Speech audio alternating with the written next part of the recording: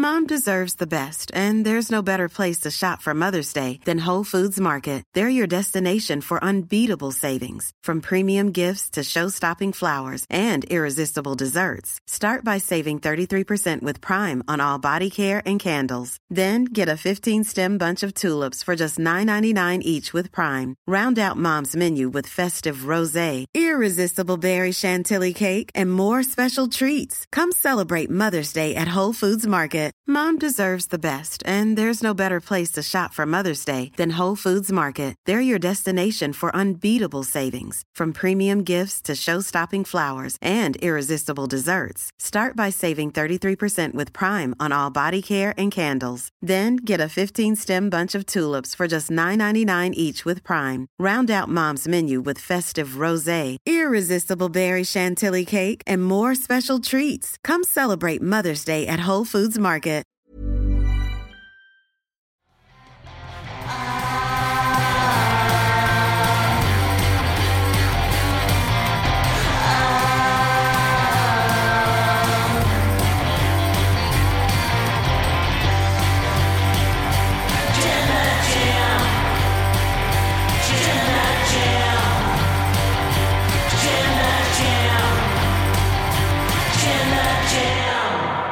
It's the most wonderful time of the year.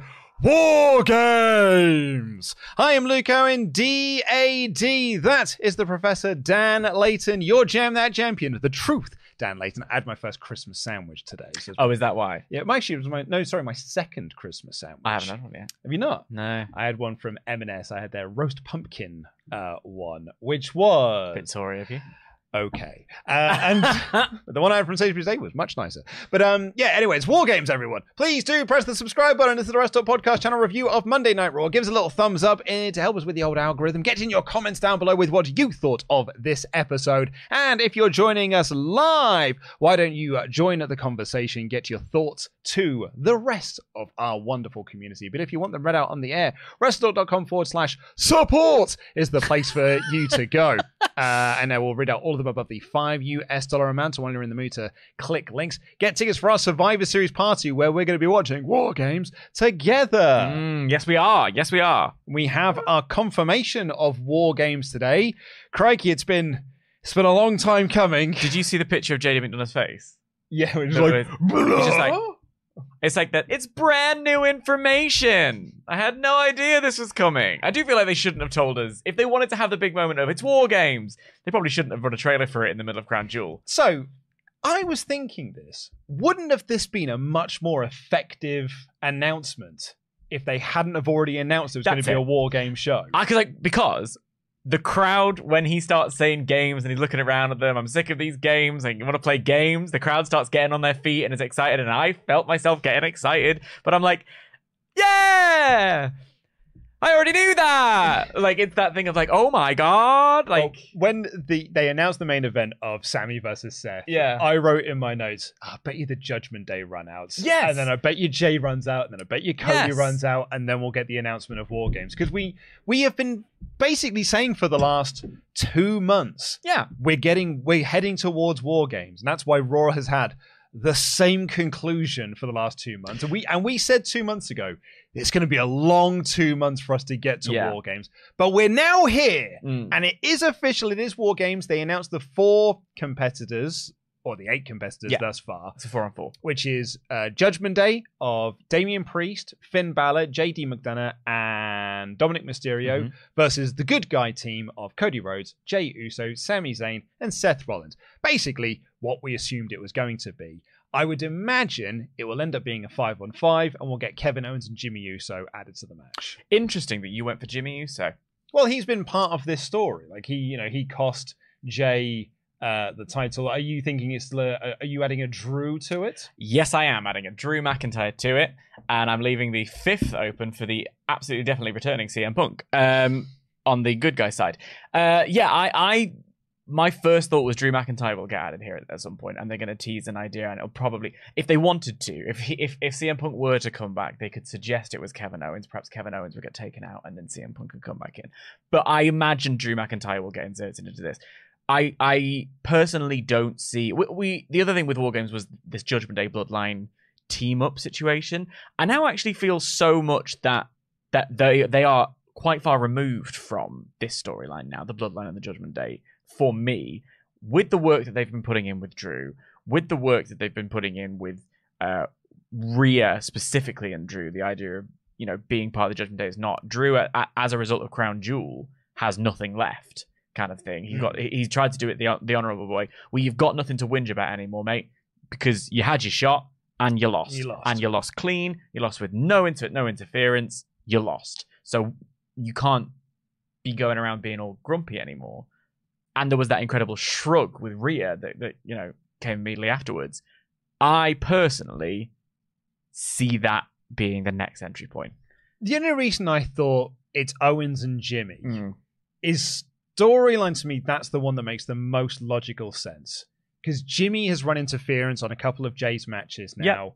And Jimmy cost them the tag titles a couple of weeks back. And Kevin has been part of this Judgment Day saga since Backlash. Yeah. So it makes so much more narrative sense for him to be part of this match than it is, say, CM Punk or Randy Orton. Kevin Owens is the one that makes most sense for the good guy side. Oh, yeah. And Jimmy, logically, to be clear, CM Punk makes no sense whatsoever. Yeah. But yeah. And because Jimmy has been part of this storyline as well, I just figure, like, yeah, Drew also makes sense because of what happened at Crown Jewel and because Judgment Day have sort of been trying to recruit him.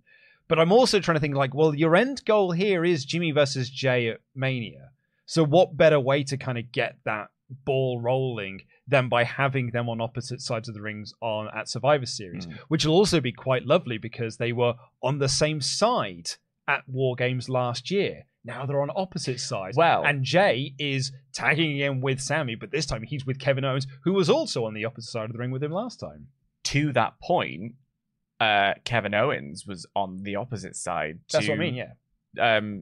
To Sammy. Yeah. So, like, I thought you meant that Jimmy and Jay were on the same side. So you've got that parallel of Jimmy and Jay on the same side, Kevin and Sammy now on the same side, opposite sides, these whatever. You could have this sort of, if you wanted to run a turn or something like that, that kind of could be quite interesting. I think actually Drew was in that War Games. Drew was. Match. It was Drew and Sheamus. It was Drew and Sheamus, and then the others. I see that logic. That all makes sense. That's all quite interesting. You definitely could go down the Jimmy route. I just think the seeds have been planted for Drew McIntyre for so long, and this is the perfect moment to turn him into... You said it, but they've been planting the seeds for Jimmy for longer. Yes, but not with Judgment Day specifically. But they literally had a segment with Bloodline and, you're Judgment fair. Day side by side. I'm not calling you out. I'm just saying your idea is crap and mine's great. Look, I'm just saying Michael Oku voted for me, all right, Yeah, and as did Nina Samuels. No, I think you could. I think then if you look at that, if you think about seeds being planted, whatever, which is the most satisfying narrative for me at the moment, I don't really care about Jimmy being a part of this match, to be honest. To be completely honest with you, and all of my friends here as well, I don't really care about Jimmy and Jay at this moment. I'd be interested to see that a little bit later on. I care more about what Drew's going to do with this turn that has been bubbling and bubbling and bubbling.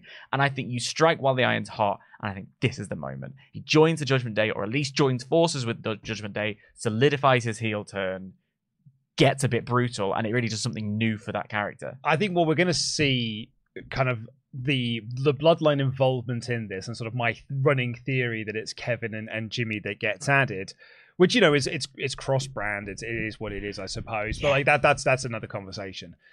Is SmackDown. Because on SmackDown, we're going to be having the fallout of Solo Sikoa's domination of John Cena.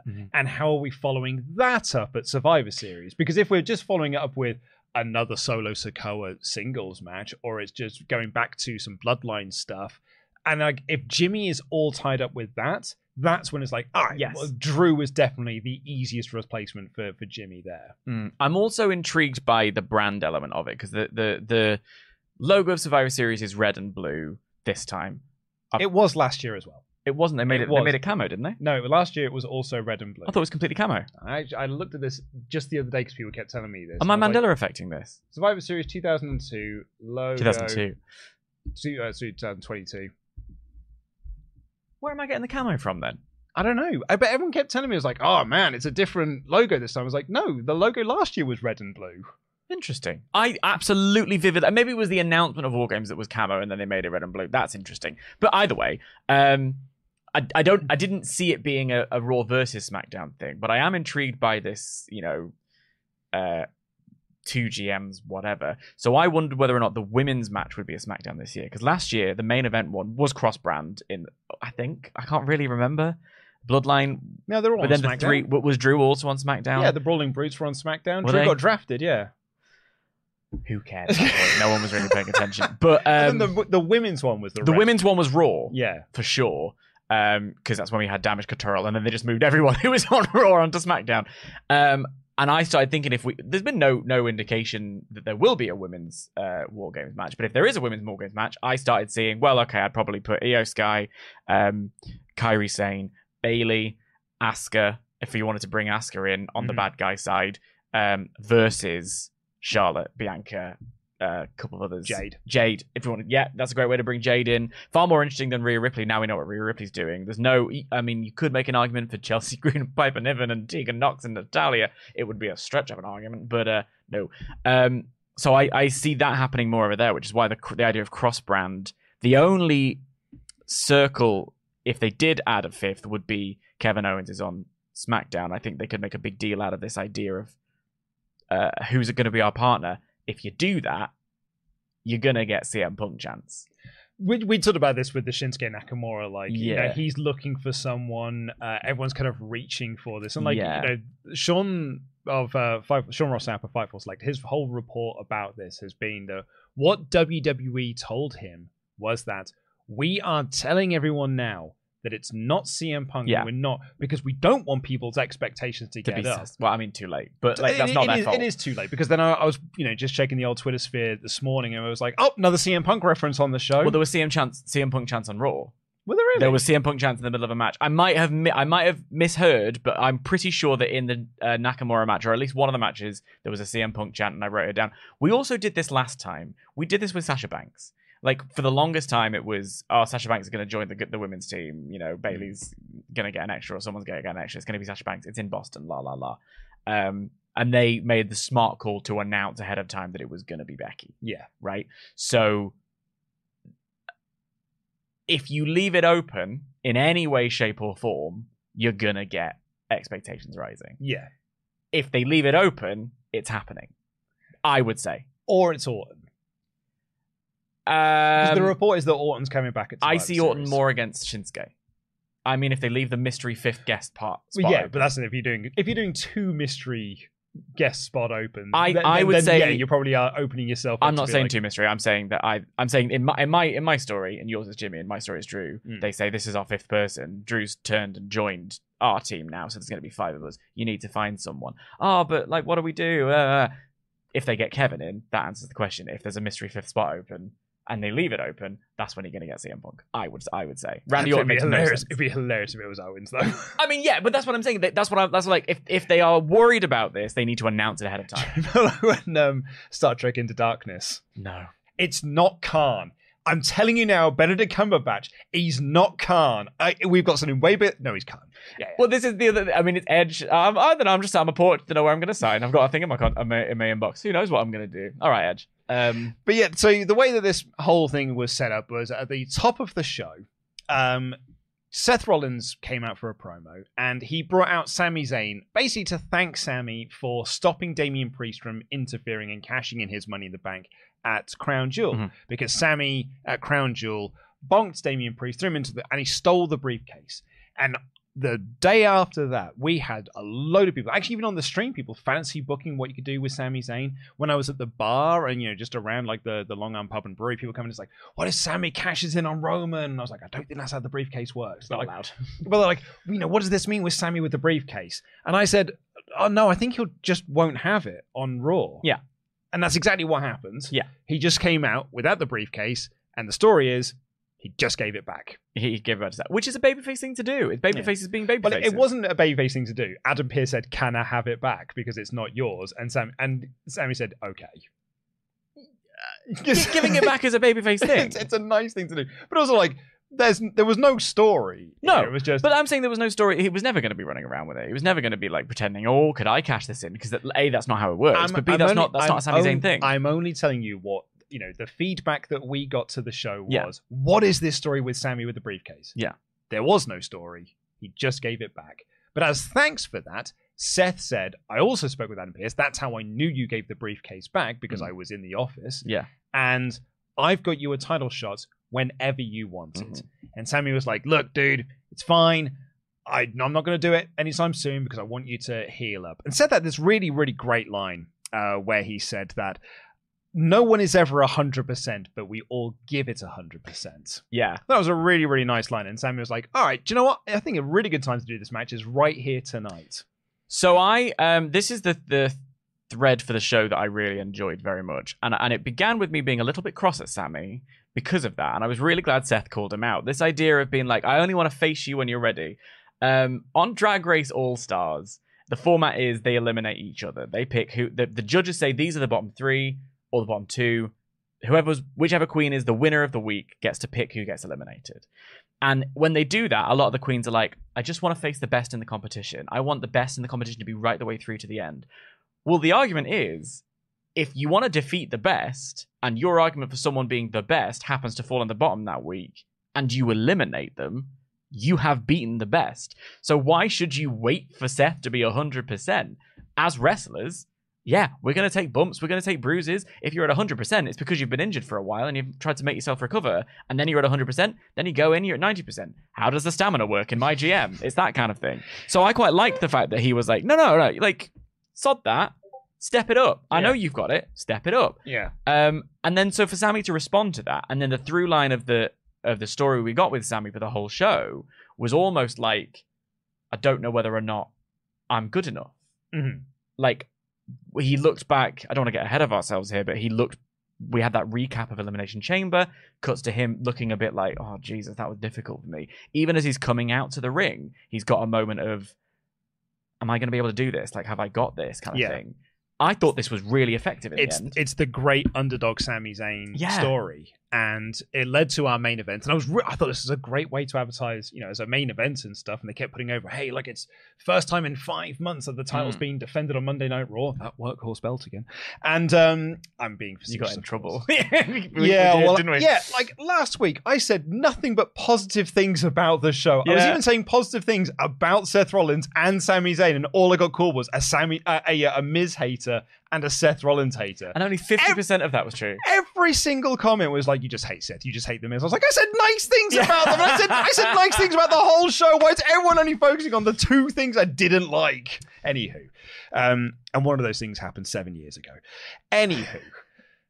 I thought this was a great way to outlay for the main event. Yeah. It really got me pumped up, and I was really excited for this match. Obviously, it does highlight my bigger problem I have with Seth Rollins, that every title match he has, I'm rooting for the other guy. And I was rooting for the other guy once again here. I didn't think Sami Zayn was ever going to win the belt. Yeah. But one of the key moments of this match I really, really liked. I thought this was a really, really smart bit of producing and just wrestlers working together. On Saturday, Sami Zayn won with a Blue Thunder Bomb. He did. In this match, they got a good near fall out of that Blue Thunder Bomb. They did. Because you established that can finish a match. And Seth Rollins should be able to kick out of that when JD McDonough can't, because Seth Rollins is a world champion. I thought that was really, really good. Yeah, I did too. I really like that. And man, Sami Zayn is a special talent. Oh my God. He's so, so good. And he gets the crowd behind him like no one else does in this company. A very good match, as you would expect it to be. And Rollins was selling the bag, apart from, when he's doing moves. And at the end of this, he got a effectively surprise roll-up win. Yeah. And they put over on commentary, he survived this match. This was not a successful defense. This was not a credible defense. This was not a dominant champion defense. This was, he eked out this victory. He is just about still the world heavyweight champion. Really, really good match. I'm going to sidestep deftly accusations of tribalism in any way, shape, or form here by drawing a direct parallel in a really positive way with Omega MJF from Collision the other week, because both of these are pay-per-view quality main events that were just put on free TV, right? And in both cases, there was something to justify it for me. You're not gonna beat my streak. Can I be the longest reigning champion? On that side, over this side, it was just a way of having a really good main event that felt a little bit different. And what it did for me was set up. This was like a preliminary match for a future match between the two. So the idea that you give it with no build, but this was step one of the build for me. It was babyfaces doing babyface things, saying, I'm going to lay down the gauntlet. I'm going to take you on. Should we do it tonight? Let's do it tonight. And then that through line of Sammy being like, can I do this? Can I do this? The first half of the match was them sort of feeling each other out. They mentioned he could have gone for an elbow into the back, but didn't. And then Sammy kind of settled into it. And the match then became absolutely brilliant. The intensity picked up, and I love the commitment to selling this story of the back. I do agree with you that when he's doing moves like the Swanton and then the Lion Salt, it's like, I know from having a hurty back that should cause me a lot of pain. So what I would like to see them do, and this is nitpicking, fine, whatever, is it's actually not nitpicking. This is me doing helpful X Factor judge criticism or strictly criticism for what I wanted to see from you next week. I'm being Motsi Mabuse in this moment. I want to see it so that Seth works up to hit. So he's trying to avoid using this offense, right? And then at some point he's like, I got it. Kind of what they did with the Phoenix Splash, which was really well worked. I'd already hit him with the stomp. What else have I got? I've got to go for the Phoenix Splash. And it's going to hurt me, but I've got to do it. I've got to find that adrenaline. I've got to push through. Because I think that's dead effective. The Lion Tamer that Sammy then used, and which we know is the more vicious version of the Walls of Jericho. I loved that. Cole calling out by name was nice for a change.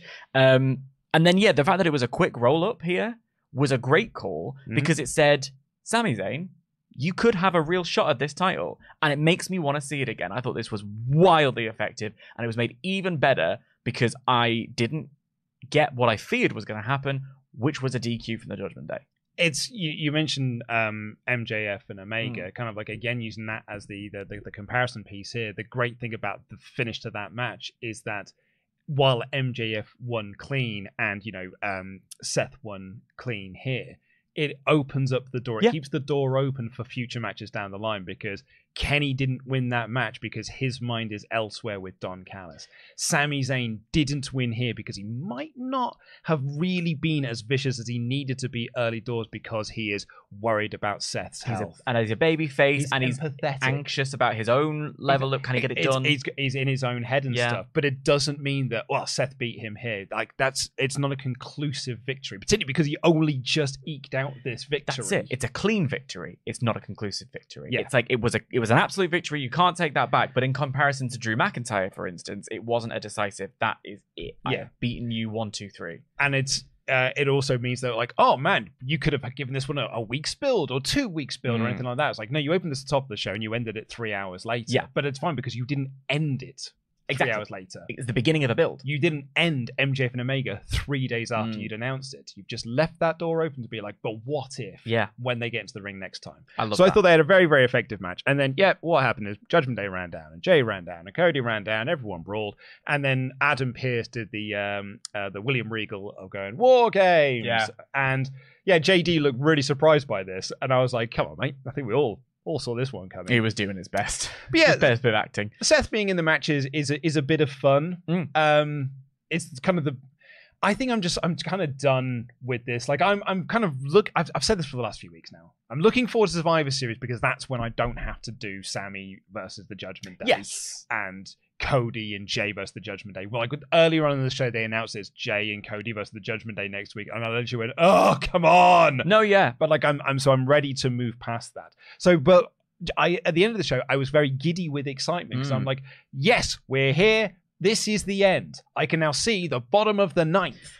And I think that's why I'm so stuck on Drew being part of the match on the Judgment Day side, because then I think about what goes on after that, and I can see almost a moment where Drew McIntyre joins the Judgment Day, and that's what then gets him his rematch with Seth Rollins, which he then wins, kind of thing. And then it's like, then you've got all the gold in, and then you've got other stories. Like, we've been doing this the whole time. There were other storylines that you could do or whatever.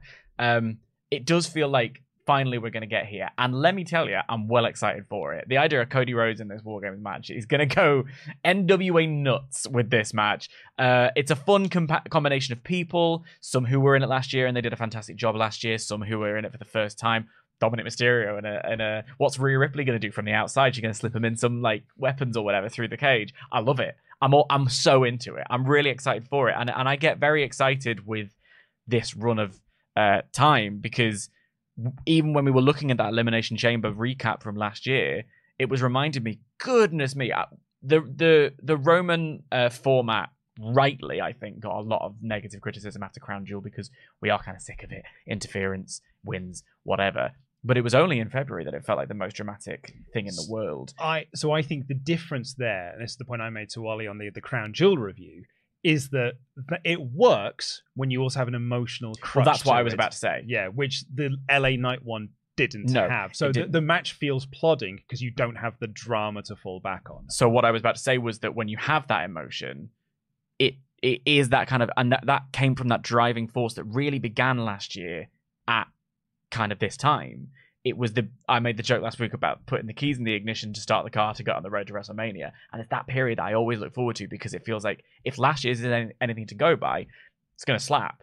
So like I'm intrigued to see really when the wheels start spinning here, and that's why I'm leaning towards Jimmy. Yeah, because if the match is Jimmy versus Jay at WrestleMania, which was the reported plan after SummerSlam, then. And the reason why because they didn't want to do the match early doors is why they've split them up onto different brands, is because they split them up at SummerSlam but didn't want to do the match till Mania, because it feels like that should be a Mania match. So they split them onto different brands to keep them apart. I feel if you want to do that match, if that is your end goal, this is a good place to kind of start that in earnest. And then you can do something here, do a spot at the Rumble, do something at the Chamber, have the match at Mania. And it's to their credit, I think, that we have two people here who consume this product regularly with two options that they could do either, and both would be effective. And both work. Both narratively work. Yeah. I'm curious, should we do a poll? Oh, yeah, go on. So are we saying... So your argument is I'm in Camp Drew. It's Kevin and Drew? It's Judgment Day get Drew. They have to find a second. It'll probably be Kevin. Okay, so we'll say yours is Kevin and Drew, and mine is Kevin and Jimmy. Yeah. So let's... Mother, if you can hear me, can we have a poll, please, of what the live chat think? Is it Kevin and Drew as the fifth members, or is it Jimmy and Kev? Maybe have a third option of no, it's just a 4-on-4. I mean, it could well be it could just be a 4-on-4 match. Yeah. Because it's not like, the NXT ones were 4-on-4. They were 4-on-4. Yeah. And 5-on-5 last year was purely because there were 5 people in the bloodline, and you needed a fifth for the other side. So yeah, maybe we'll have a third option. Yeah. It's just a 4-on-4 match.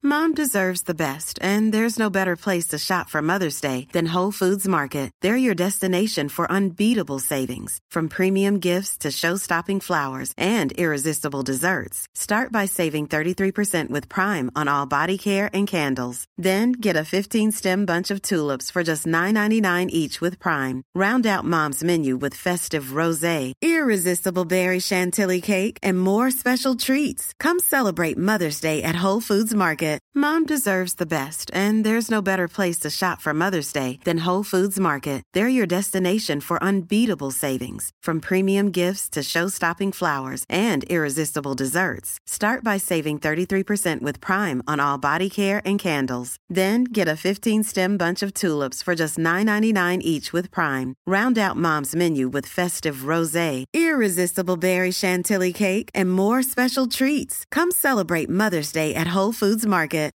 Millions of people have lost weight with personalized plans from Noom. Like Evan, who can't stand salads and still lost 50 pounds. Salads generally for most people are the easy button, right? For me, that wasn't an option. I never really was a salad guy. That's just not who I am. But Noom worked for me. Get your personalized plan today at Noom.com. Real Noom user compensated to provide their story. In 4 weeks, the typical Noom user can expect to lose 1 to 2 pounds per week. Individual results may vary. One size fits all seems like a good idea for clothes until you try them on. Same goes for healthcare. That's why United Healthcare offers flexible, budget-friendly coverage for medical, vision, dental, and more. Learn more at uh1.com.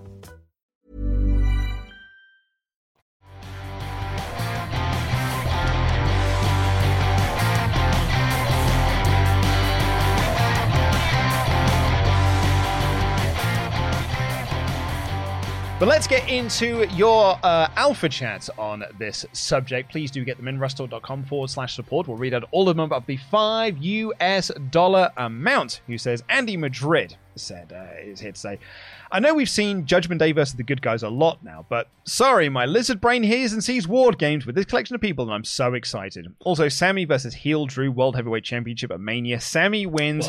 Sammy versus Gunther in Berlin, and Gunther kills our babyface champ. I was thinking about Sami Zayn at WrestleMania with the World Heavyweight title, and I was like, is he champ? Is he challenging for it? Chucking Drew in there as well. Oh, yeah, go on. I'll watch that. Not a bad shout. And Andy's got a great point there, which is exactly what you and I were saying earlier, which is, it's been a long 2 months, and actually really 3 months for us to get to this point of like, all right, it's War Games. Crikey, that's in November. Crikey, that's a lot. End of November, no less. That's a long ways away. The second they announced, I was like, and even though, good for Adam Pearce for having his little moment. He got to be really, you could tell he was excited to shout it. Proper played I was like, you want to play games? Want to play games? And I'm like, there's something base in me. Yeah, I love it.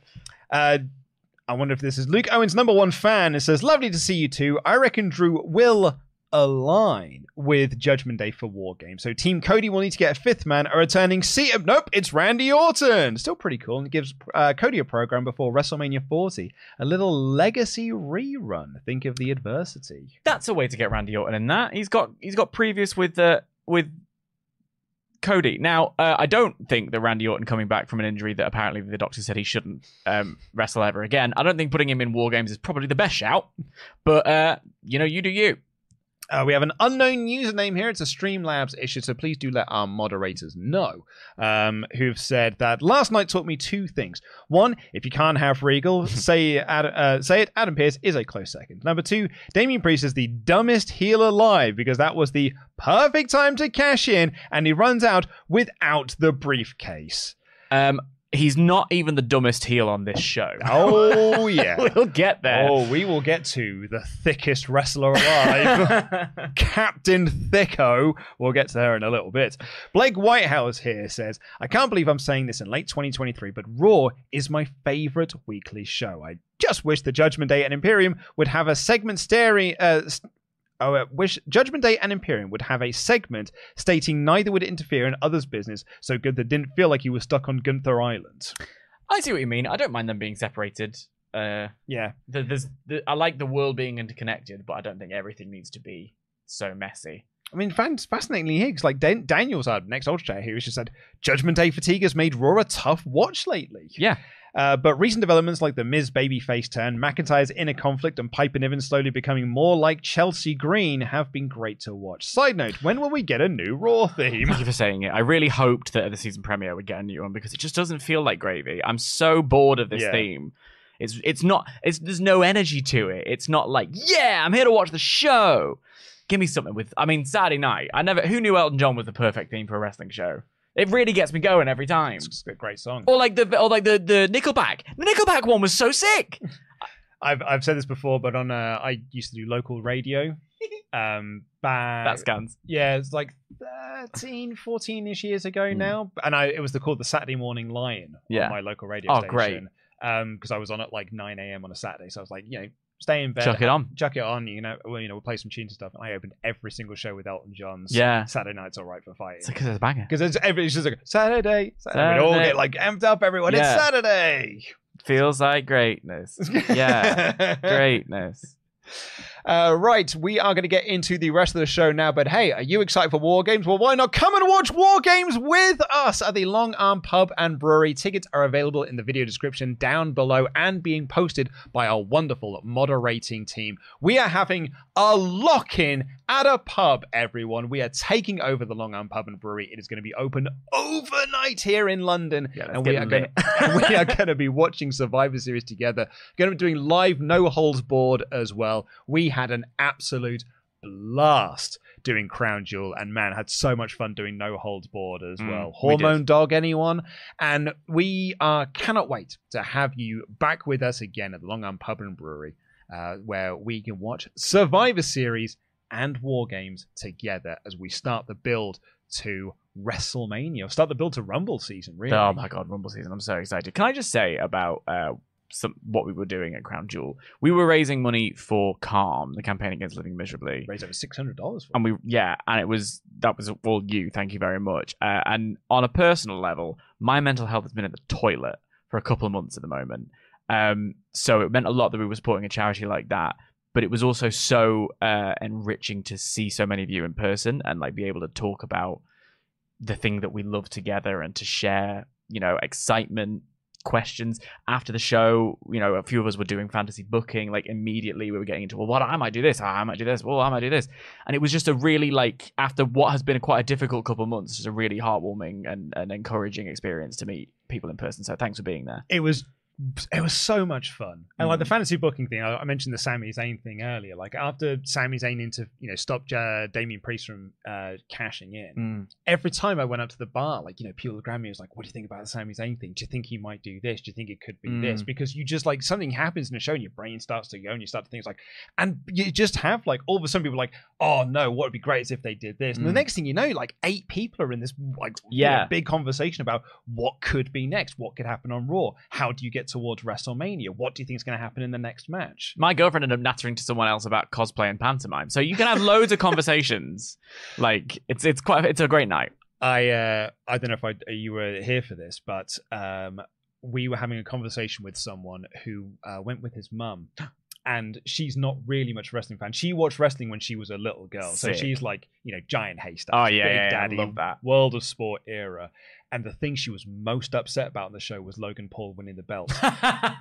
Because he cheated. He cheated. She was like, he should not have won that title. It's They should have done something about that because he cheated and he did not deserve to win that belt. It's like all the stories of the grannies on the aisle jabbing you with scissors and all that stuff. Smacking you with handbags and stuff.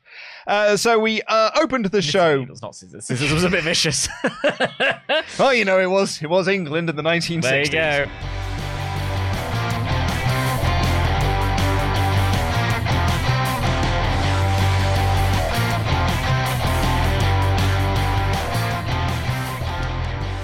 So, yeah, we had Seth Rollins opening the show with Sami Zayn, and then we had the Judgment Day hanging out backstage. In their lair. In their little lair. And JD McDonough had a Damian Priest show. Hilarious. That was about the only... What a little simp. And then they beat the New Day in a good little tag match. Yeah, decent does the job. That was what that match was. I don't really know what New Day do next. I don't really know if that's the most important thing, but yeah. Well, this is all about rebuilding that tag division. Yeah. And, it's because they're defending the tag belts next week, so you give them a tag win here, particularly over such a established team like the New Day. It's set up from last week because they were cosplaying as them at Halloween, the New Judgment Day.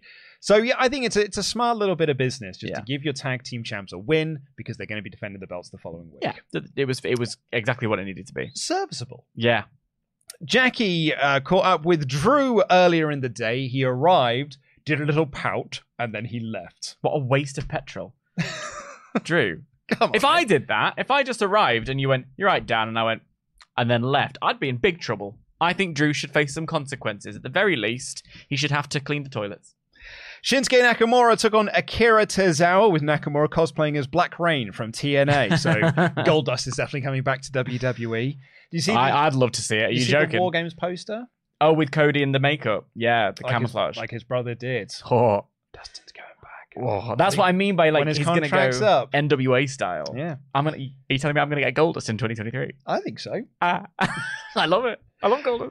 This is a match where Tozawa got in way more than you'd think. Yes. Obviously, Nakamura won in a very convincing fashion, but it was almost caught by surprise by what Akira Tozawa was doing. But it was pretty decent for the time that it got. And afterwards, Otis got in the ring, took off his t-shirt, but Nakamura walked away, and they announced later on that they're going to have a match next week. This was where I'm pretty sure I heard CM Punk chants. The chat can come in and correct me if I'm wrong, but I'm pretty sure they were there. And again, it was perfectly serviceable. Tozawa's got his Heritage Cup match tonight on NXT. So it was a good way for him to get a little rep in. I thought they were going to have Noam Dar and Crew I thought they out as well. They were on main event. Yeah. They were there at the show. Should have, maybe could have used them on the show, but you didn't, I see. Imagine if it ends up just being Shinsuke versus Chad at the Survivor Series. Yeah, I wouldn't mind it. Neither would I. I mean, it's Chad getting on pay-per-view, which is something we've been calling for all year. I mean, there you go. But like this idea that like, is it going to be Punk? Is it going to be Orton? No, it's someone who's already on television. It's quite entertaining to me. You know, when he said, "Be a lion" the other week, it's like, which lion is going to go? Maybe it's Will Ospreay. I'd like to start that rumor right now. We got a video promo for Natalia. She's broken some records. Then I really enjoyed this next bit of presentation here. Well, Adam Pearce explains it all. Yeah.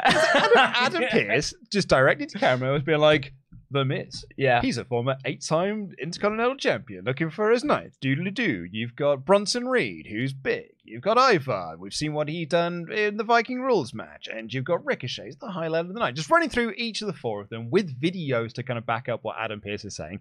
And then he basically was like, get excited for the upcoming match. Yeah. And it worked. Because I was. Well, it's this. They used to do this on SmackDown. They used to have in 2003, they used to have Stephanie be like, here's what's coming up on this show. Here are some new titles I've got. Oh, did you catch me bending over my desk? It was 2003. It was a different time. I'm not advocating for that for Adam Pearce. Although if he wants to, crack on. Yeah, it was different. And I liked it. It was fun. I like the idea of seeing, we've got the GMs now. Let's see how they put their matches together. Let's see why they make their choices. Good stuff. He also had a quick chat with Seth to make sure that Seth was okay. Seth said he was. And we then got our fatal four-way match of Miz versus Bronson Reed versus Ricochet versus Ivar, the winner of which will face Gunther at Survivor Series for the Intercontinental Championship. I thought this match was a sandwich.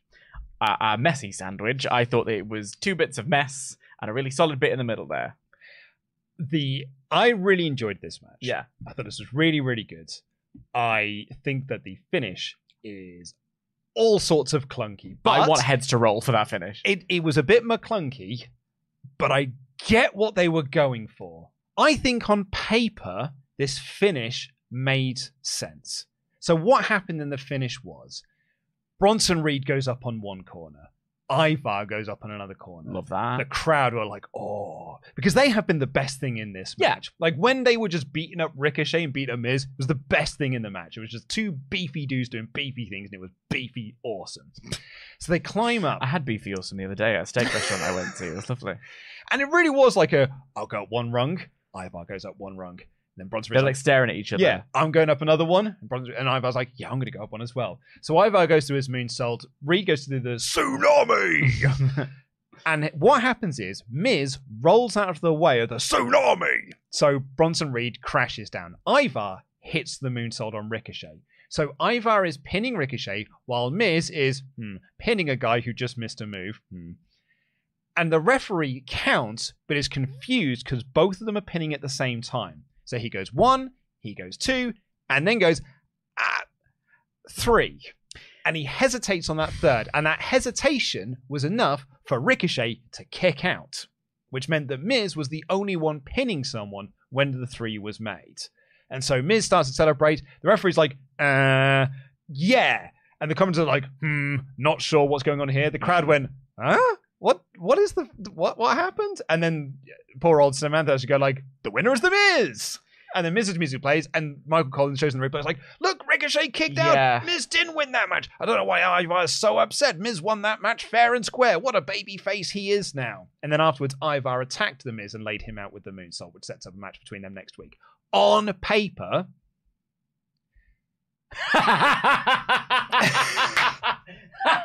Welcome to my world, Luke Owen. You're reaching harder than I do. Look, I'm trying to playing devil's avocado. On paper, I had devil's avocado at a restaurant the other day. On paper, I don't think it's sort of like, in theory it sort of works. The execution was awful. No, and yeah. Here's how to fix this. The referee doesn't hesitate. Well, that is how you fix this finish. Can I get in and do what I think? Because the idea of on paper, I think what was on paper was entirely different. I think that's why it became such a sorry, Jen, I'm going to have to cluster. It was absolute nonsense at the end there. I didn't want to. I feel like I deserved it. A cluster cluck. Nice. A fustercluck. A fustercluck. We'll work on that next time. I found this last segment to be so annoying I want heads to roll because I had started the match feeling like it was a little bit messy. I wasn't fully vibing. It did that WWE thing where they're like instantly 2 of them are on the outside so that we can have that's how they do their fatal 4-ways. But then stuff started popping. Like, Bronson Reed bouncing Ricochet off the ropes into a Hurricane Runner on Ivar was a bit messy, but it was great. A great little visual, great idea. Then Miz and Ricochet's segment looked a little bit sloppy, and they had a big chat in the middle of it, and I didn't really know what was going on there. Then we went to commercial. Then we come back, and everything starts really running like clockwork, and I was so into it. I was like, this is exactly what I wanted this match to be. I was dead excited for it. The crowd were getting behind Miz as a babyface. Crowd were hot for Miz, man. Come on! I was really into it. And, you might think the jury's still out a little bit on Miz as babyface. That's what I mean every time that I scream myself hoarse saying, let it play out. Because we need to not get ahead of ourselves rushing for judgment.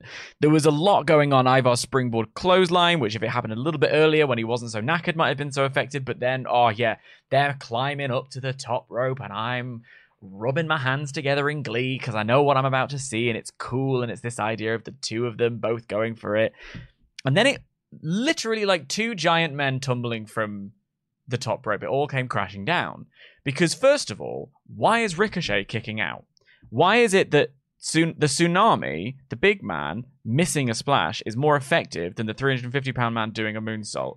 It shouldn't have kicked out. So he kicked out at 3.5. He didn't. He did. I see. This is where I almost want to get the clip up because I might be misremembering it, but I don't remember the ref hesitating. I remember the ref counting the 3 in a perfect 3. Let's go.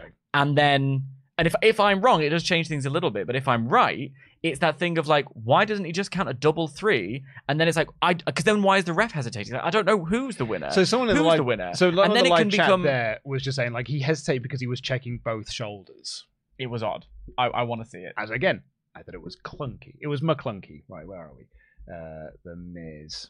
I just gotta wait for this is dynamic. Well, I'll get to while you're loading up. I'll get to my end, which was that if you do have this double pin, then you can do both of them being furious, and then we get Miz and Ivar next week. I don't think that after that match that finish, I don't think it would have been a cheap finish. Personally, I think that's the more effective way of doing it. So here you go. So they go roll up. So you go 1, 2, 3. So there's a hesitation. There. Also, there was a hesitation between 1 and 2.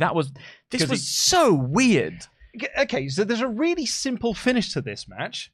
The Miz wins. Yes, I know. I agree with that completely. That is that's the finish you need to do here. Ivar can still be annoyed and attack the Miz after the match and set up, and you can still play Miz, Ivar, what a sore loser. Yeah. The Miz won in a valiant babyface. Because do you know what? The crowd wanted to see that. We did. The crowd just wanted to see the Miz do a move and win the match. So I don't know why you don't just do the Miz hits a move and wins this match in a convincing manner, particularly because you're setting up to face Gunther at the pay-per-view.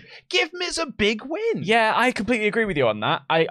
That's exactly what they should have done. Like it's not difficult. Yeah. You don't need to overbook this to then set up a match for next week. It was confusing. It was an uncomfortable finish. It didn't go very well. And I actually think it sucked a lot of the energy out of the crowd for what came next. Yeah, I think that was... It was an unfortunate mistake. Yeah. I won't go on a Miz. It was a fumble. It was a fumble. I won't go on my Miz soapbox either. Yeah, because you're a Miz hater. But I do think people need to just calm down when the man did a big code breaker off the ropes. He's the greatest of all time. He did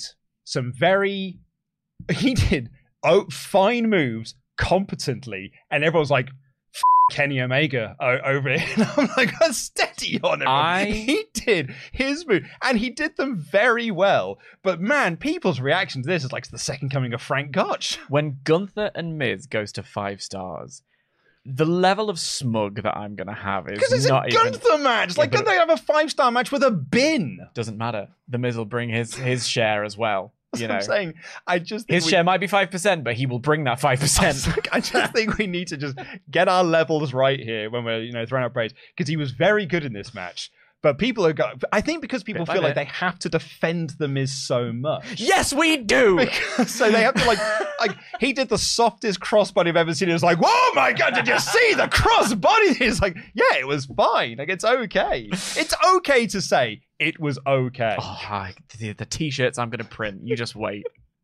But anyway, Alpha Academy, they're going to be on NXT tonight, and Maxine put herself over for tonight's Battle Royal.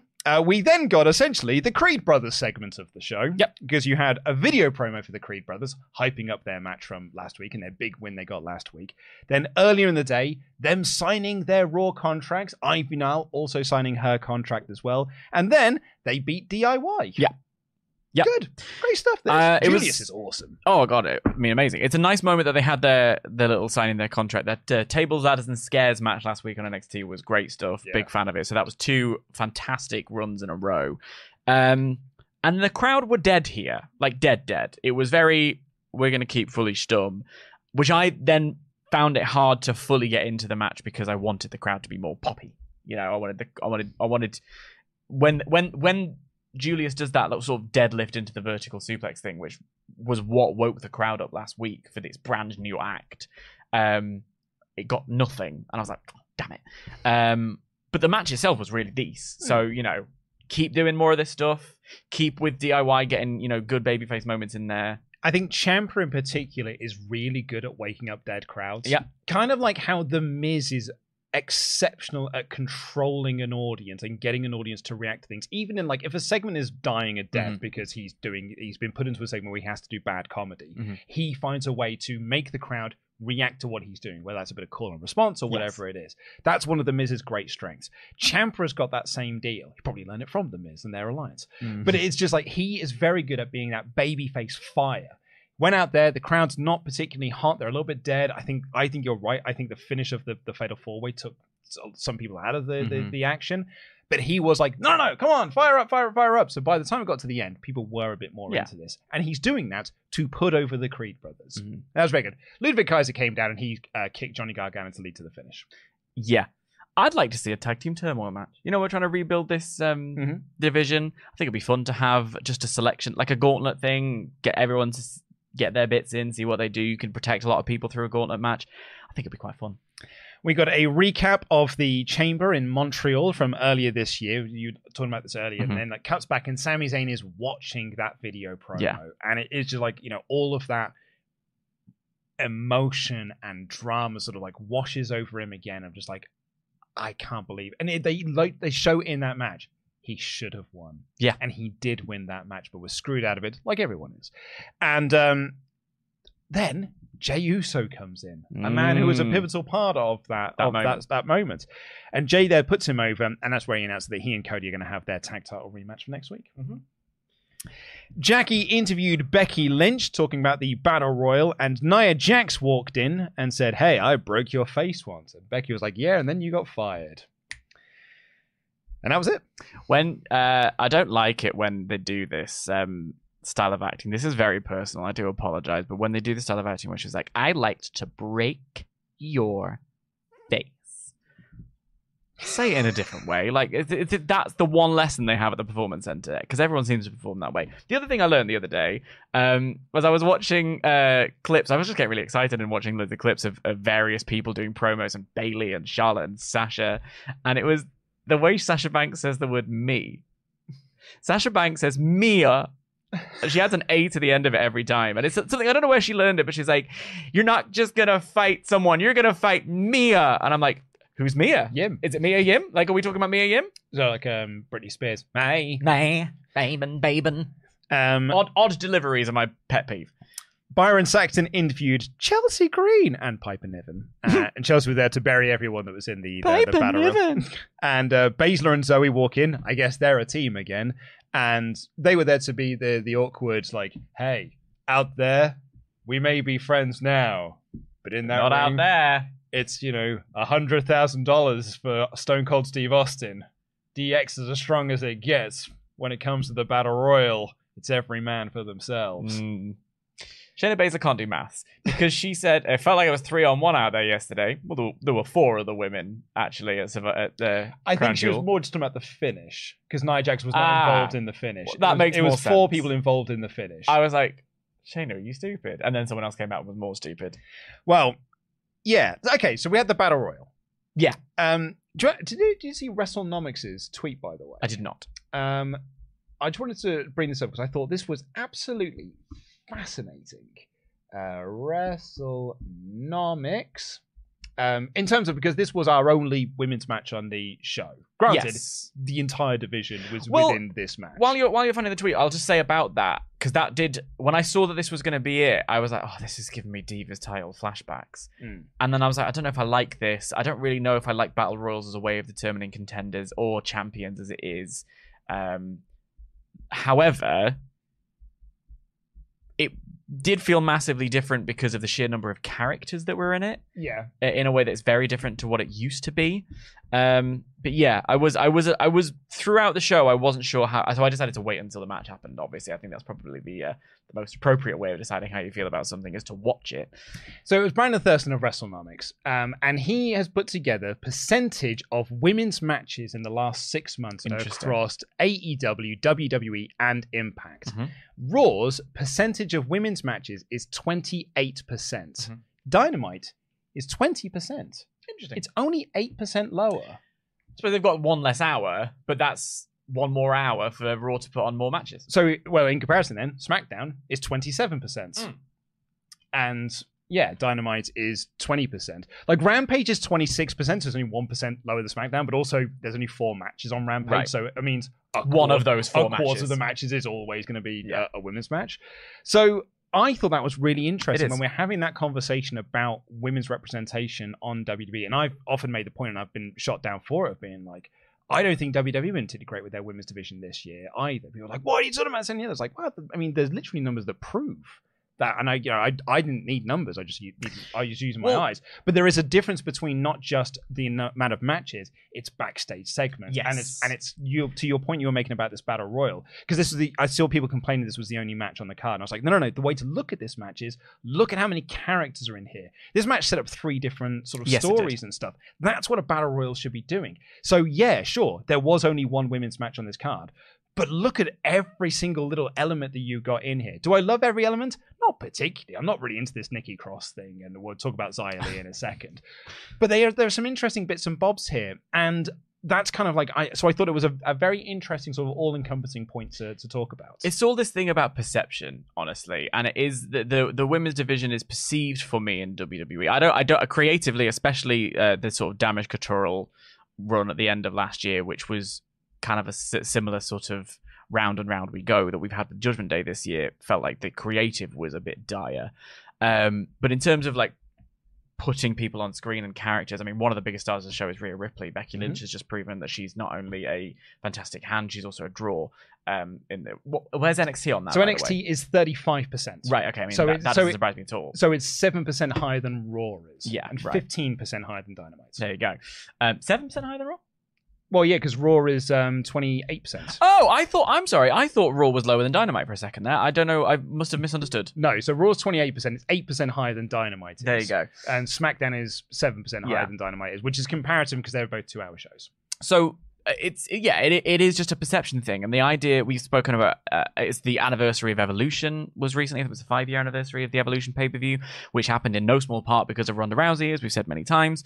The idea of, I don't think they'd have a success with that pay-per-view again at the moment because they're still doing the groundwork. So all of this conversation about, Kairi's back and potentially they're going for Julia and Jade Cargill and, all this stuff.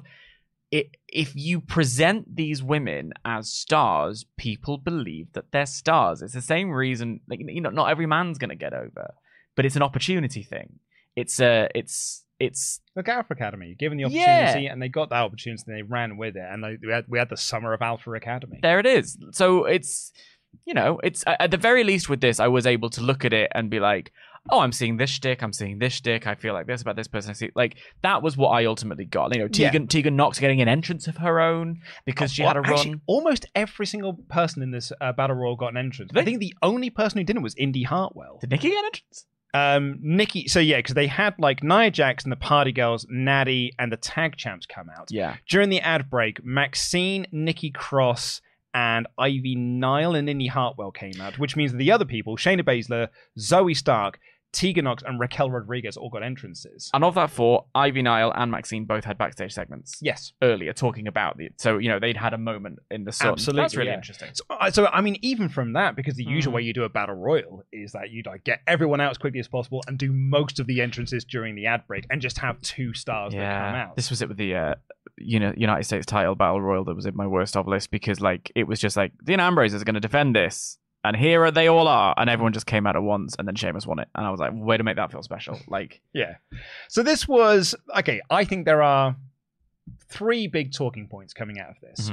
Mm-hmm. One of which is Xia Li. The other one is Ivy Nile. Yeah. And the other one is Zoe Stark winning. Yeah. So, I mean, do you have any others? No, I think that's a good summation. Yeah. So let's kind of do them in reverse order.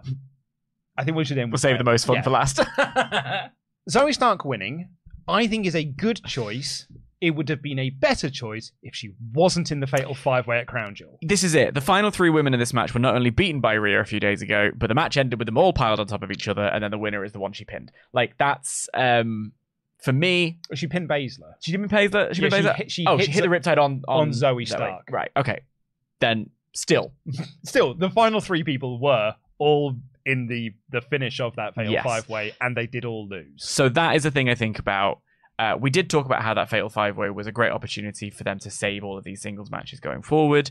I do think perhaps Zoe Stark wasn't the right one immediately. However, she's still early enough in her career that it's not going to be crushing if she loses this. This is her first shot at a title. Yeah. I think they'll have a really good match. I love what Zoe Stark brings to the table. As I said, it's a great choice, but it'd have been a better choice if she hadn't have lost that title match 2 days earlier. Yeah. But she was really good. Her and Baszler came down, they were the final 2, and they had a really good showing, a good battle back and forth on the apron, which I really liked. Also within that sort of final 4, technically it was the final 5. The final 5 was Zoe Stark, Shayna Baszler, Raquel Rodriguez, Nia Jax, and Ivy Nile. Mm-hmm. And all of them worked together to eliminate Nia Jax, so she was the 5th person out there, which means that Ivy Nile, in effectively her debut match on Raw, was part of this final 4. She also got a bunch of eliminations in this match. They were putting her over so hard on commentary of she only signed her Raw contract earlier today. And look at this. She's having she's in a battle now to possibly face Rhea Ripley for the Women's Championship. And it's Nia Jax, who's already been eliminated, that eliminates Ivy Nile. So now you've got the opportunity to do an Ivy Nile Nia Jax match. Yeah, I really rate Ivy Nile. I think this is why I try and encourage people to watch NXT, because they've got a really great little roster that's going on down there. I think there's only so much you can get over in a battle royal, really. There's only so much you can show. But there was that great shot where she she got a gorilla press in on the apron, which I just loved, and she eliminated a bunch of people. Felt like a really good, thing for her. Maxine getting the armbar, that helped to get Piper eliminated. Yeah. She ended up being eliminated herself, but she's still kind of a rookie. So that kind of worked for me. They were trying to sort of put over the tag titles in a way as well, because they were there are tag partners working within this, because you had the tag champs, you also had the party girls in there, you got Zoe Stark and Shayna Baszler, and you've got Tegan Nox and Natalya. So they were sort of oh man, look at these teams, how are they all going to work together? So they didn't, on commentary, were trying to do a concerted effort to say there are 4 teams. I think there's arguably just 2 teams in there, but you're trying to make the argument that there's 4, and that's fine. Franken teams are a thing. And we've spoken a whole bunch it was a few months ago, there was a triple threat match, one of whom was Piper Niven and someone else, and it was for Rhea's next challenger or whatever, and it all just felt well, I haven't seen Piper Niven on telly in ages, so why am I supposed to care about her? What? No wonder the crowd aren't responding. This is answering that for me. And not having Candice LeRae in this match puts over what Xia Li did last week. It's just a shame that she's probably a bit thick. Yeah, which brings us to Xia Li. I think candidate for the thickest wrestler of 2023, Captain Thicko, Xia Li. I had a little bit of a whinge about Xia Li last week, because our whole shtick is I wanted a title shot against Becky Lynch, but I'm going to do it on my own time. And then Becky Lynch lost the title, so she's well, good job. Good job, Xia Li. Looks like you played that one well, didn't you, bud? Played her like a fiddle. So then she went up to Becky Lynch last week, was well, I still want a match with you. And Becky's hey, cool, let's have it. She's on my time. And I was when... Why? Just have the match. So then here she comes, walking down the street to this match where she can get, if she wants, her hands on Becky Lynch, and a potential shot at the world title. So what she does is she kicks Becky Lynch beforehand and gets herself removed from the match.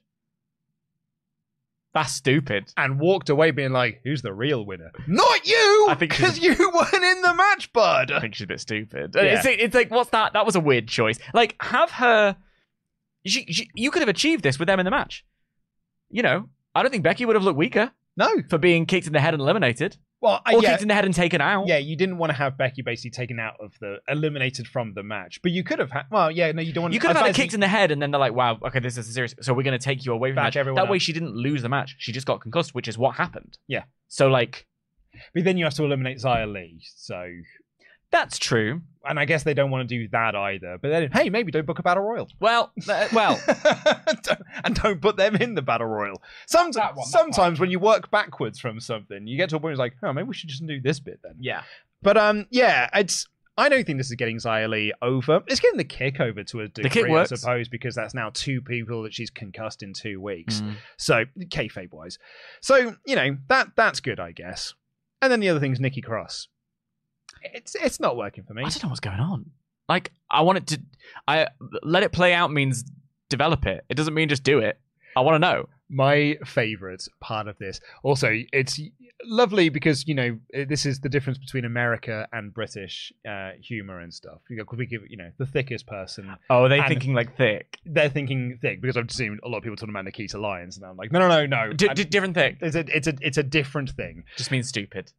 Yeah, she's the dumbest thing alive. Not like Sonic, who's the fastest thing alive. Right. So anyway, what was I going to say about Nikki Cross? Yeah, my favourite bit of the Nikki Cross thing, and this is just like, you know, bad staging and bad actors doing bad staging. Because Nikki Cross is stood in the middle of the ring, everyone's fighting around her, and she's just stood in the middle of the ring, just staring down the hard cam while everyone is fighting around her. And then Raquel Rodriguez and Nia Jax are going to have a face-to-face, but they want to have the face-to-face over Nikki Cross. So what you watch them is them look at their marks to where they need to move into. So are looking at Nikki Cross and then walk to their marks and then look at each other and be like, there's a person in our way. Now we need to eliminate this person. I'm like, yeah, you know, because you just looked at her. So you could step to your mark. Bad staging done by bad actors. It was very silly. And Zoe Sugwon. They had a backstage segment, did Zoe and Rhea Ripley, where they basically was like, Rhea Ripley was just like, hey, the last time you and I were in the ring, I beat you. And Zoe was like, yeah, well, maybe not next time. Yeah. It's, you know, it'll slap on the pay-per-view. Yeah, like, I think the Chicago crowd will be interchanting Mammy for the first, 2 minutes of the match. And then I don't think they're going to care much about it afterwards. Yeah. But I think we'll have those 2 minutes. But I think they can get the crowd into it. I think they could care about it. Yeah.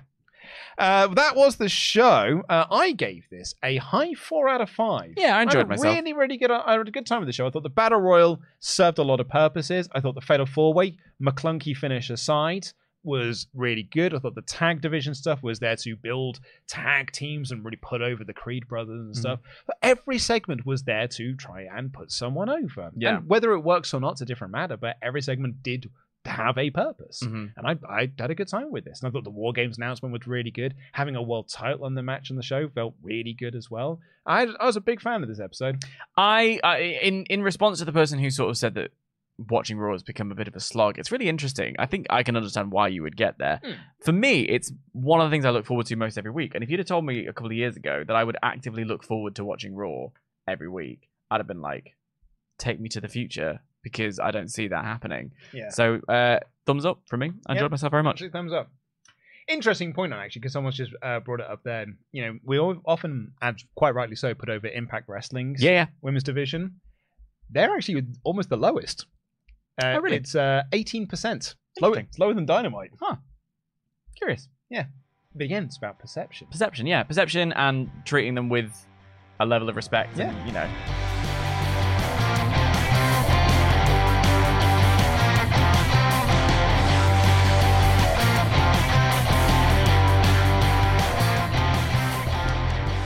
And, let's get into your... Let's get into your Patreon shoutouts. There it is. There it is. Crikey. I started... Your old old Patreon shout-outs. That's what we're doing in this section of the show. WrestleTalk.com/support, where you can get exclusive content like our Uncut Survival series, like our Uncut No Holds Board. Yeah. I nearly got a board game club for a second. Different show. It's a different show. And you can also get our bonus podcasts. Yes. Like Wrestle Talk Extra, where we're going to be reviewing Survivor Series 2014 this year. Lovely. Just to point out on Survival Series that I keep consistently coming third or second. So one day I'll win it. Yeah. Well done. There are always opportunities waiting for you.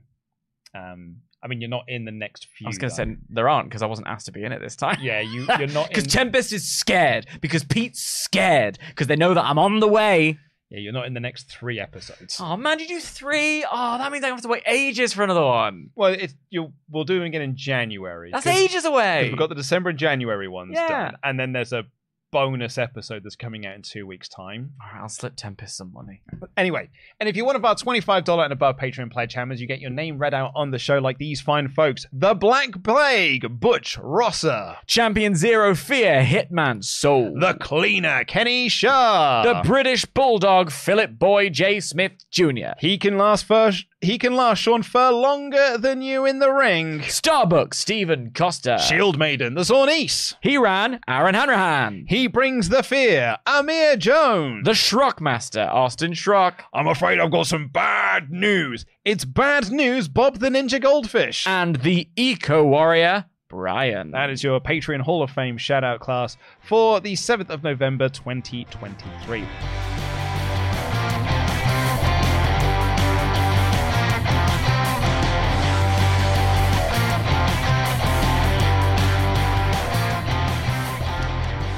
Right, now let's get into the rest of your Alpha Chats. Kicking things off, Scotty Young here says, Randy needs to be announced beforehand if it is him. I think he'll get Rey Mysterio Rumble 2014 because he's not CM Punk. You can smoke and mirror a War Games match with his injury and have him come in last or whatever. That's true. The format of the match leads him to have a small amount of time in the ring if you want to do that. I think you want to have him come back. It all depends on how they book it. If there are 2 surprise mysteries, who's Shinsuke going to face? It's Randy Orton and CM Punk. Mm-hmm. If CM Punk is not going to be there, you cannot do a surprise entrant at all, because it will just do exactly what you said.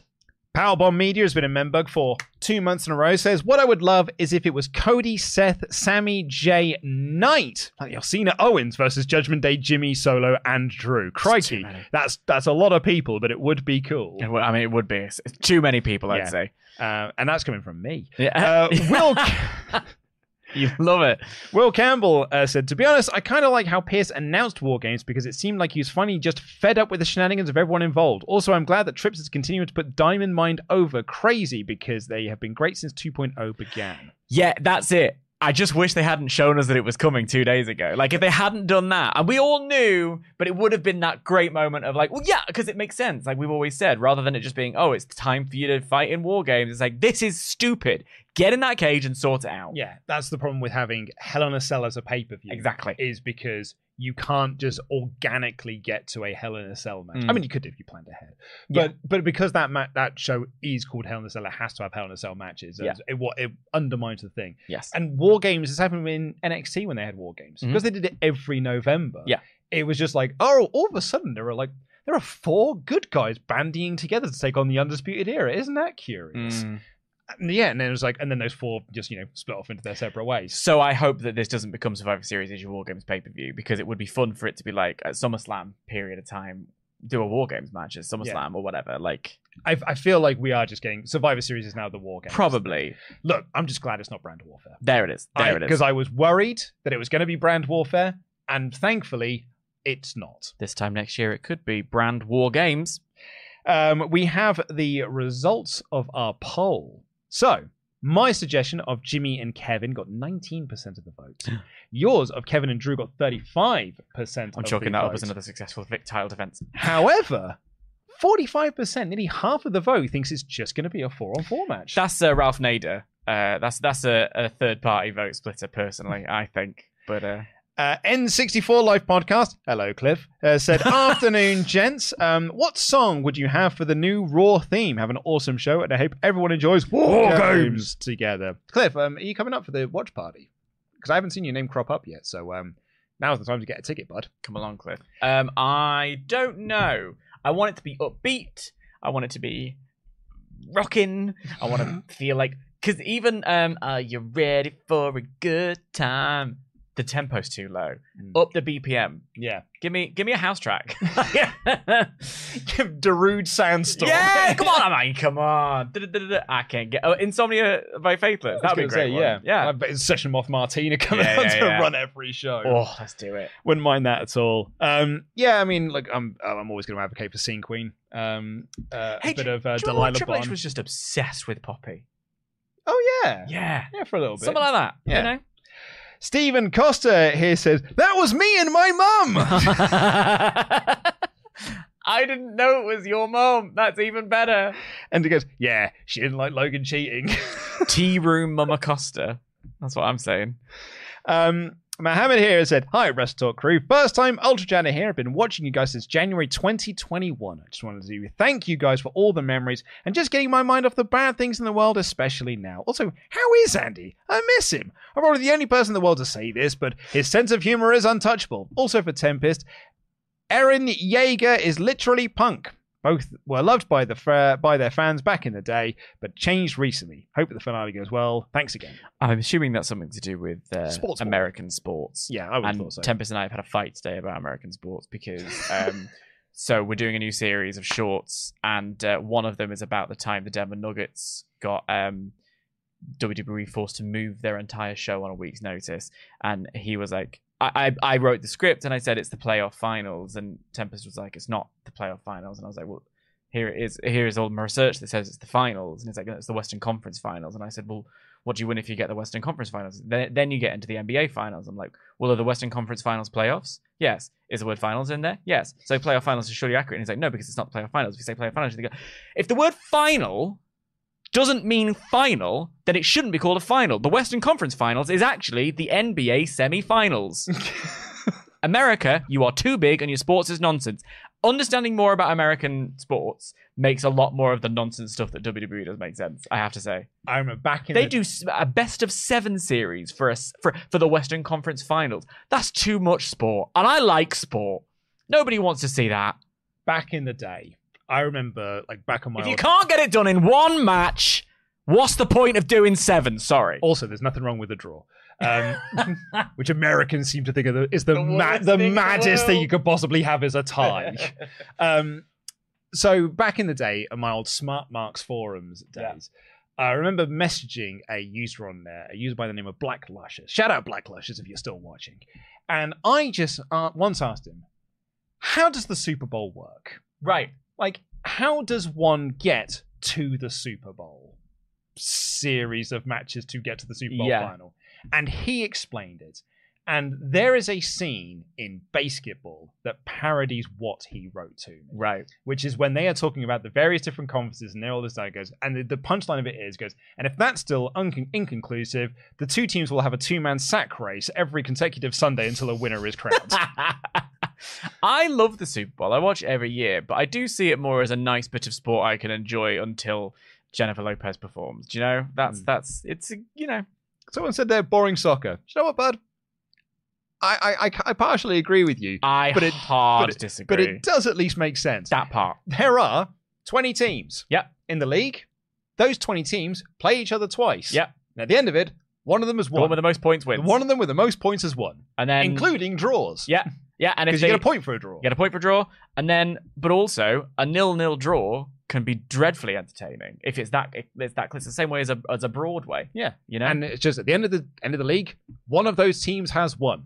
7 matches for a final that's not a final is objectively nonsense. And then I like sport. I watch NBA sometimes, not often. And if you place in a certain number, top 4 teams, you get into the Champions League. Oh, that one, yes. Yeah. In the Champions League, you're then in the group stages. Yeah. If you get out the group stages, you go into a knockout tournament until someone wins. Yeah. It's as simple as that. No sack races anywhere. Anyway, Robert McD here's fun fact: had almost 10 years away from wrestling. I started watching the week after WrestleMania, and since then, WWE Championship, 0 changes. World Heavyweight Championship, won by Seth, 0 changes. AEW World Championship, 0 changes. The Raw Women's Championship, 0 changes. The SmackDown Women's Champion, 3 changes. AEW's Women, 4 changes. Slam that sign. It is interesting because I feel like when you grew up in the Attitude Era, the title change was like every month, wasn't it? There was like one hot potato time. It was The Rock, then it's Triple H, then it's Triple H, then it's The Rock. They did, particularly in that summer period. Yeah. It was like The Rock wins it at Backlash, then loses it at Judgment Day, and then wins it back at King of the Ring. And then Angle gets it at SummerSlam or whatever. Oh, not SummerSlam, the one after. Yes. He has it because The Rock has it for a period of time, then Angle wins it. So there's so if you're used to titles changing hands a lot, which I am, I do like a title change. However, a lack of them does feel more special. Mm-hmm. So, Logan winning the belt felt great. I would like more title changes.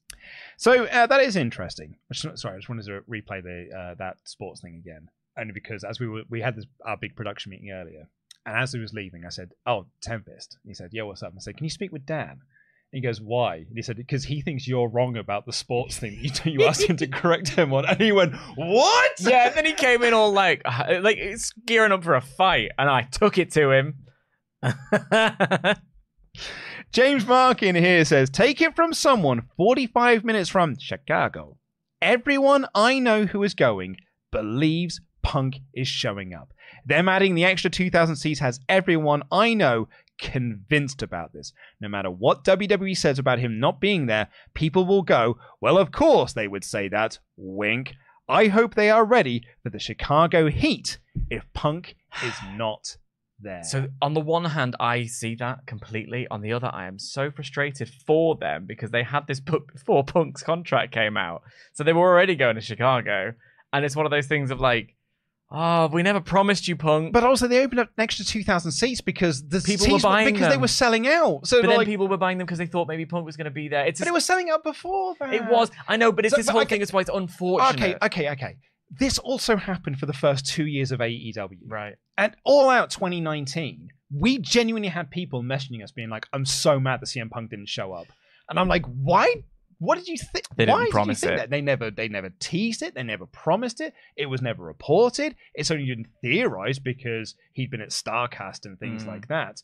But people were genuinely mad. And it happened like every other time. It was like, Punk wasn't there. I was like, but they never said he would be. And that's the crucial part because there's a lot. I saw a tweet being like, hey, there's going to be some journalists, one of those smarky ones, one of those journalists these wrestling journalists are not actually going to have any credibility after this. And it's like, they're all just sorry they're not reporting what you want to hear. I want to hear that he's going to be there. I think it'd be camp. Yeah. I think it'd be brilliant. But he might not be. In fact, he probably won't be. Let's be honest. He might be there. He probably won't be there. How? So if you're going and he's not there, you can't blame WWE for that because they've never promised it. However, if he is going to be there, you're probably going to be watching it with us. Oh, that part. Imagine being in the Long Arm Pub and Brewery with us and Punk comes out. Yeah. Imagine. Now I'm teasing it. Gregory Helms has been a membug for 11 months in a row. Thanks for supporting us, Hurricane. Who says, good to see you guys in high spirits. Always fills my day with joy when I see you guys bantering. We've got a common enemy today, and it's American sports.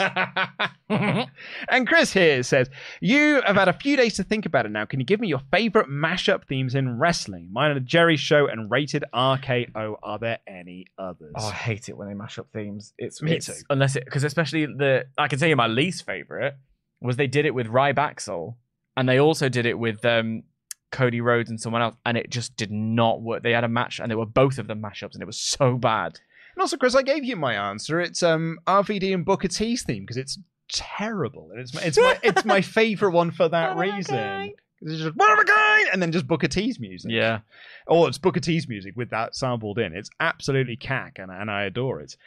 Kid Cuddy here says, hello, fellas. Nothing major. Just wanted to say me and my son had a blast watching Monday Night Raw last night. Keep up the good work as always. Much love. There was a story on one of our esteemed colleagues' podcast recently about their son watching Solo Sikoa and being genuinely scared by Solo Sikoa.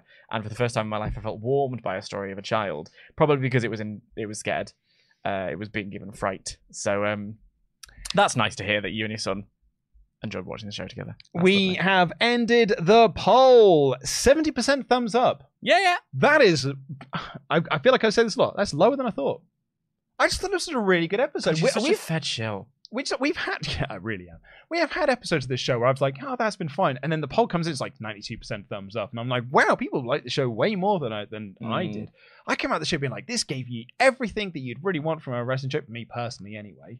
And I thought, man, people are going to love this episode because like it's every segment really delivered. And you had a world title match, 70%. I'm going to suck up to the audience. 70% is about where I'm at.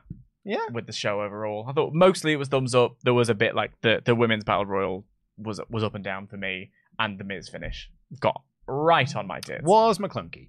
But that's all we've got time for on this edition of the show. We're going to be back on Thursday with the AEW Dynamite review, and what a stacked episode of Dynamite it is. So we're going to have a lot to talk about as we head towards Full Gear. If you haven't already, you made it this far, please do press the subscribe button. Give us a little thumbs up as well. Leave your comment down below with what you thought of the show. Get your tickets to go and watch Survivor Series live and in person with us in London. And I know a few of you are asking, hey, are you going to do any shows outside of London? You're so London-centric. Why don't you do a show in Manchester? 2 people came from Chicago for this show, so you can get the train down from Manchester. But I will push for a show in Manchester. But we are looking to also... Because nobody does it like Manchester. We're looking to do shows outside of London as well, because I want to go to the Northwest. It's the much better part of the country. Thank you all so much for watching. We'll see you on Thursday. I've been Luco in DAD. That has been the Professor, the Truth Down Layton, your Jam That Champion. Jam That Jam.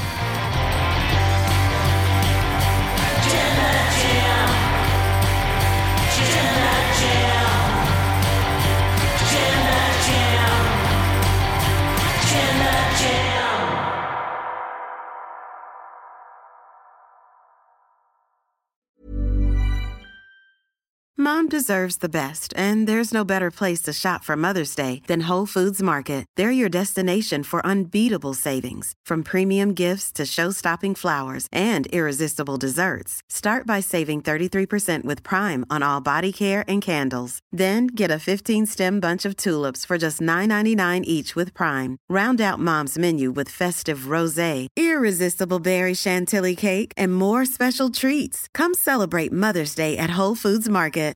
Hi, I'm Daniel, founder of Pretty Litter. Cats and cat owners deserve better than any old-fashioned litter. That's why I teamed up with scientists and veterinarians to create Pretty Litter. Its innovative crystal formula has superior odor control and weighs up to 80% less than clay litter. Pretty Litter even monitors health by changing colors to help detect early signs of potential illness. It's the world's smartest kitty litter. Go to prettylitter.com and use code ACAST for 20% off your first order and a free cat toy. Terms and conditions apply. See site for details. This message comes from BOF sponsor eBay. You'll know real when you get it. It'll say eBay Authenticity Guarantee. And you'll feel it. Maybe it's a head-turning handbag, a watch that says it all, jewelry that makes you look like the gem, or sneakers and streetwear so fresh every step feels fly. eBay gets it. So look for the blue check mark next to that thing you love. And be confident that every inch, stitch, sole, and logo is checked by experts. With eBay Authenticity Guarantee, you can trust that feeling of real is always in reach. Ensure your next purchase is the real deal. Visit eBay.com for terms.